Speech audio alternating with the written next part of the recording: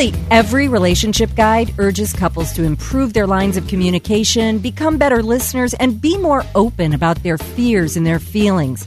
But how do you choose the right words in the heat of the moment? And how do you keep your tone from mangling the message you want to communicate?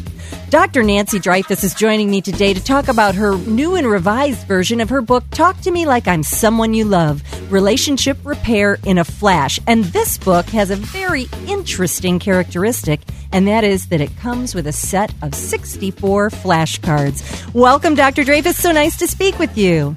Good morning.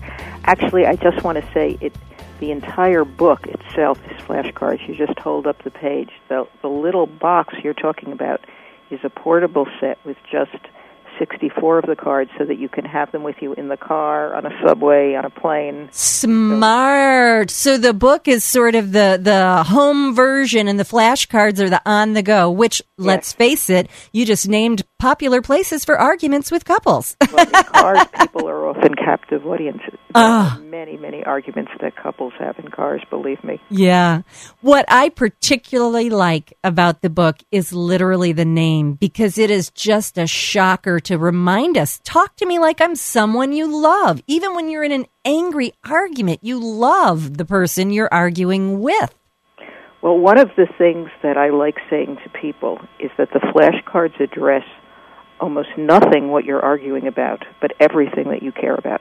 Usually everything you're arguing about isn't the real issue. We're always arguing about whether I feel respected, whether I can have space, whether you care about me, whether you're listening to me. So therefore, when you're talking about how to load the dishwasher and it escalates, it's absolutely nothing to do with whether or not the cups go on the top rack or the bottom. It's about, what, respect for how you care about it being loaded? No, it's whether you're more often it's more like whether or not you're taking me seriously, whether you're taking the relationship seriously, whether I'm real to you, whether you care about me as a person. I don't know whether people actually know what the actual flashcards are. They're actually messages that you hold up to your partner at that moment when you think your partner is impossible. So if anybody's feeling this is counterintuitive, you are absolutely correct. But imagine when you and your partner are in a space where you're absolutely feeling they're unpenetrable and impossible, and they simply hold up a card that says, this feels awful. Can we start again or really listen to each other? Or one of my new ones that I really like, I know I was off, but I'm worried you would rather clobber me than get close again. And another one that I love, you are not being crazy. I can see why you'd be upset with me. And I can tell you from many years of experience, personal and professional, nothing makes your partner happier than when you're acknowledging that you've been crazy.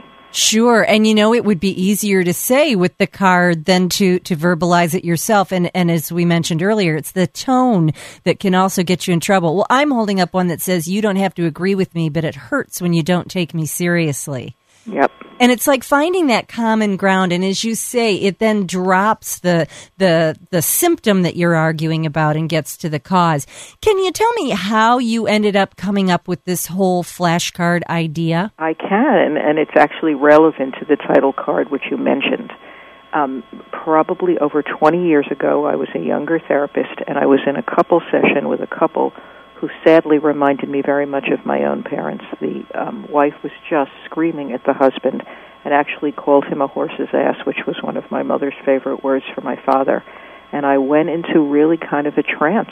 I became like a 9-year-old with her parents who couldn't speak or create peace. And I almost couldn't talk.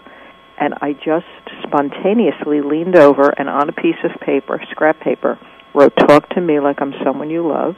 I gave it to the battered husband, and I stage whispered to him, "Hold it up to her." And he held up this self-respectful message, kind of schlumpy guy who held up this message, and suddenly the wife melted. She apologized, they left as friends. And one of the pieces, actually I'm realizing this now, I've had many interviews and something's just dawning on me, that in that moment he did that. He exhibited a principle, I believe, that people don't treat you how you treat them. They treat you how you treat yourself. Oh. He was acting with self-respect. There's a dignity to that phrase, "Talk to me like I'm someone you love." It's cutting out all the other garbage, all the content, how you failed me yesterday. And they walked out of the office, and suddenly I had a flash that there was something to the written message in piercing through defensiveness that was worth exploring. And, I have been studying this now. There have been many versions of this book. The one that just came out actually last month, is the newest. But you very wisely said something in your intro about voice tone. When we are in a defensive posture with a partner, our fight or flight response kicks in, Amy. And the purpose of the fight or flight response is actually to scan for danger. We're looking for danger. We're not looking for peace.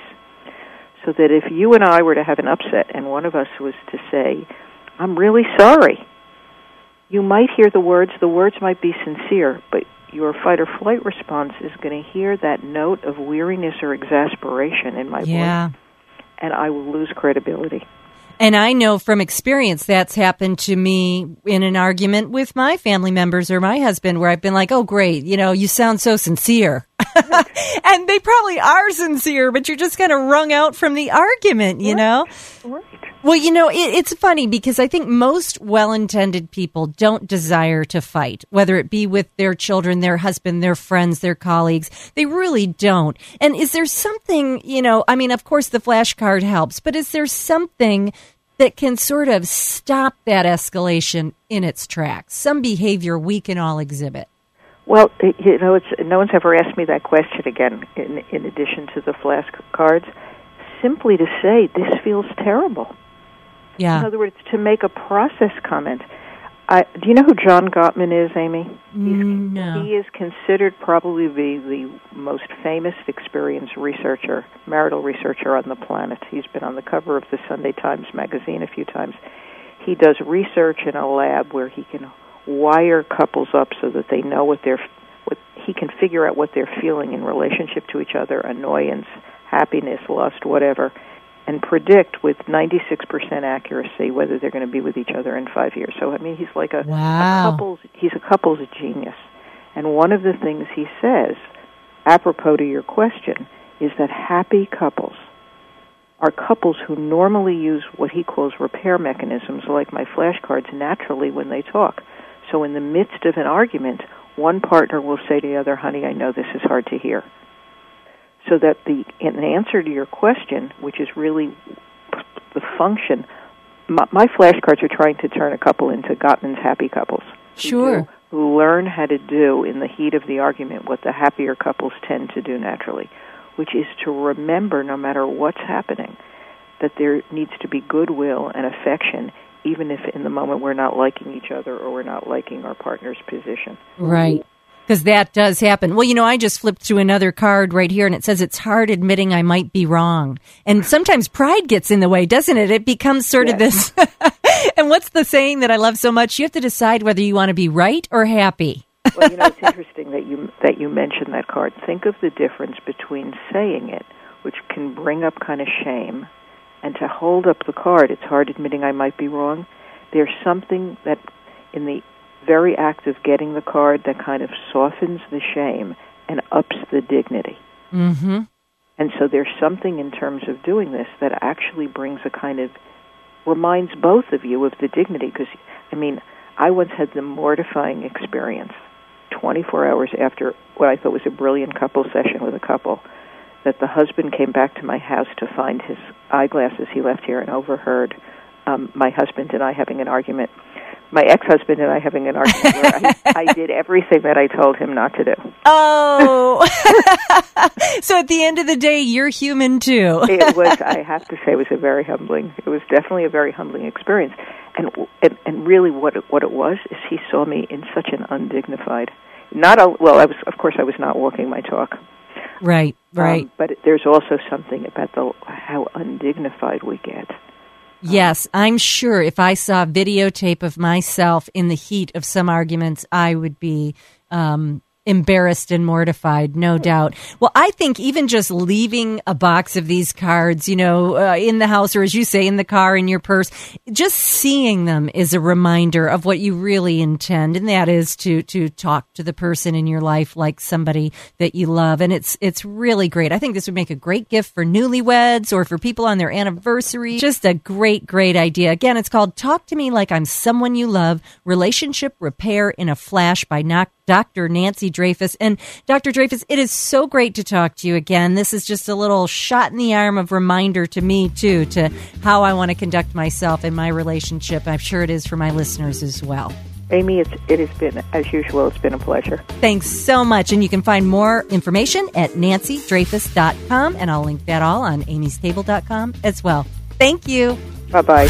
You're listening to Amy's Table. It's Amy's Table. A Girl's Guide to Living. With Amy Tobin on Q102. Who doesn't love a cupcake? Here's how to make perfect cupcakes for your family and friends. Choose a cupcake pan that's shiny and heavyweight. And since most cupcake recipes make 2 dozen, it's helpful to have 2 12-well pans. Line each well with paper or foil wrappers or spray them with no-stick spray. And as with most baking projects, bring all your ingredients to room temperature first. Your batter will mix more evenly and you'll avoid overmixing. Overmixing cupcakes makes them chewy rather than tender. Proper measuring is key to baking cupcakes perfectly, especially if you're making them from scratch. So is a properly heated oven. Preheat your oven before mixing too. If you have a favorite recipe for an 8-inch layer cake, that'll generally make 20 to 24 cupcakes. Fill each cup half to 2/3 full. Too little batter makes tiny little cupcakes nobody cares about. But too much batter and the cups will overflow. A great way to add batter is to squeeze it into the cups using a pastry bag. Or you can use an ice cream scoop or a measuring cup. Don't crowd the oven. If you're baking 2 pans at once, rotate the pans halfway through the baking time. Test for doneness after the minimum baking time by inserting a toothpick or a cake tester into the center of the cupcakes, and make sure to cool them completely before frosting and decorating. I think cupcakes are best eaten the same day they're made, but you can freeze undecorated cupcakes for up to 3 months. For a flavor match made in heaven, try chocolate and peanut butter cupcakes. For these tips and the recipe for chocolate peanut butter cupcakes, visit Jif.com.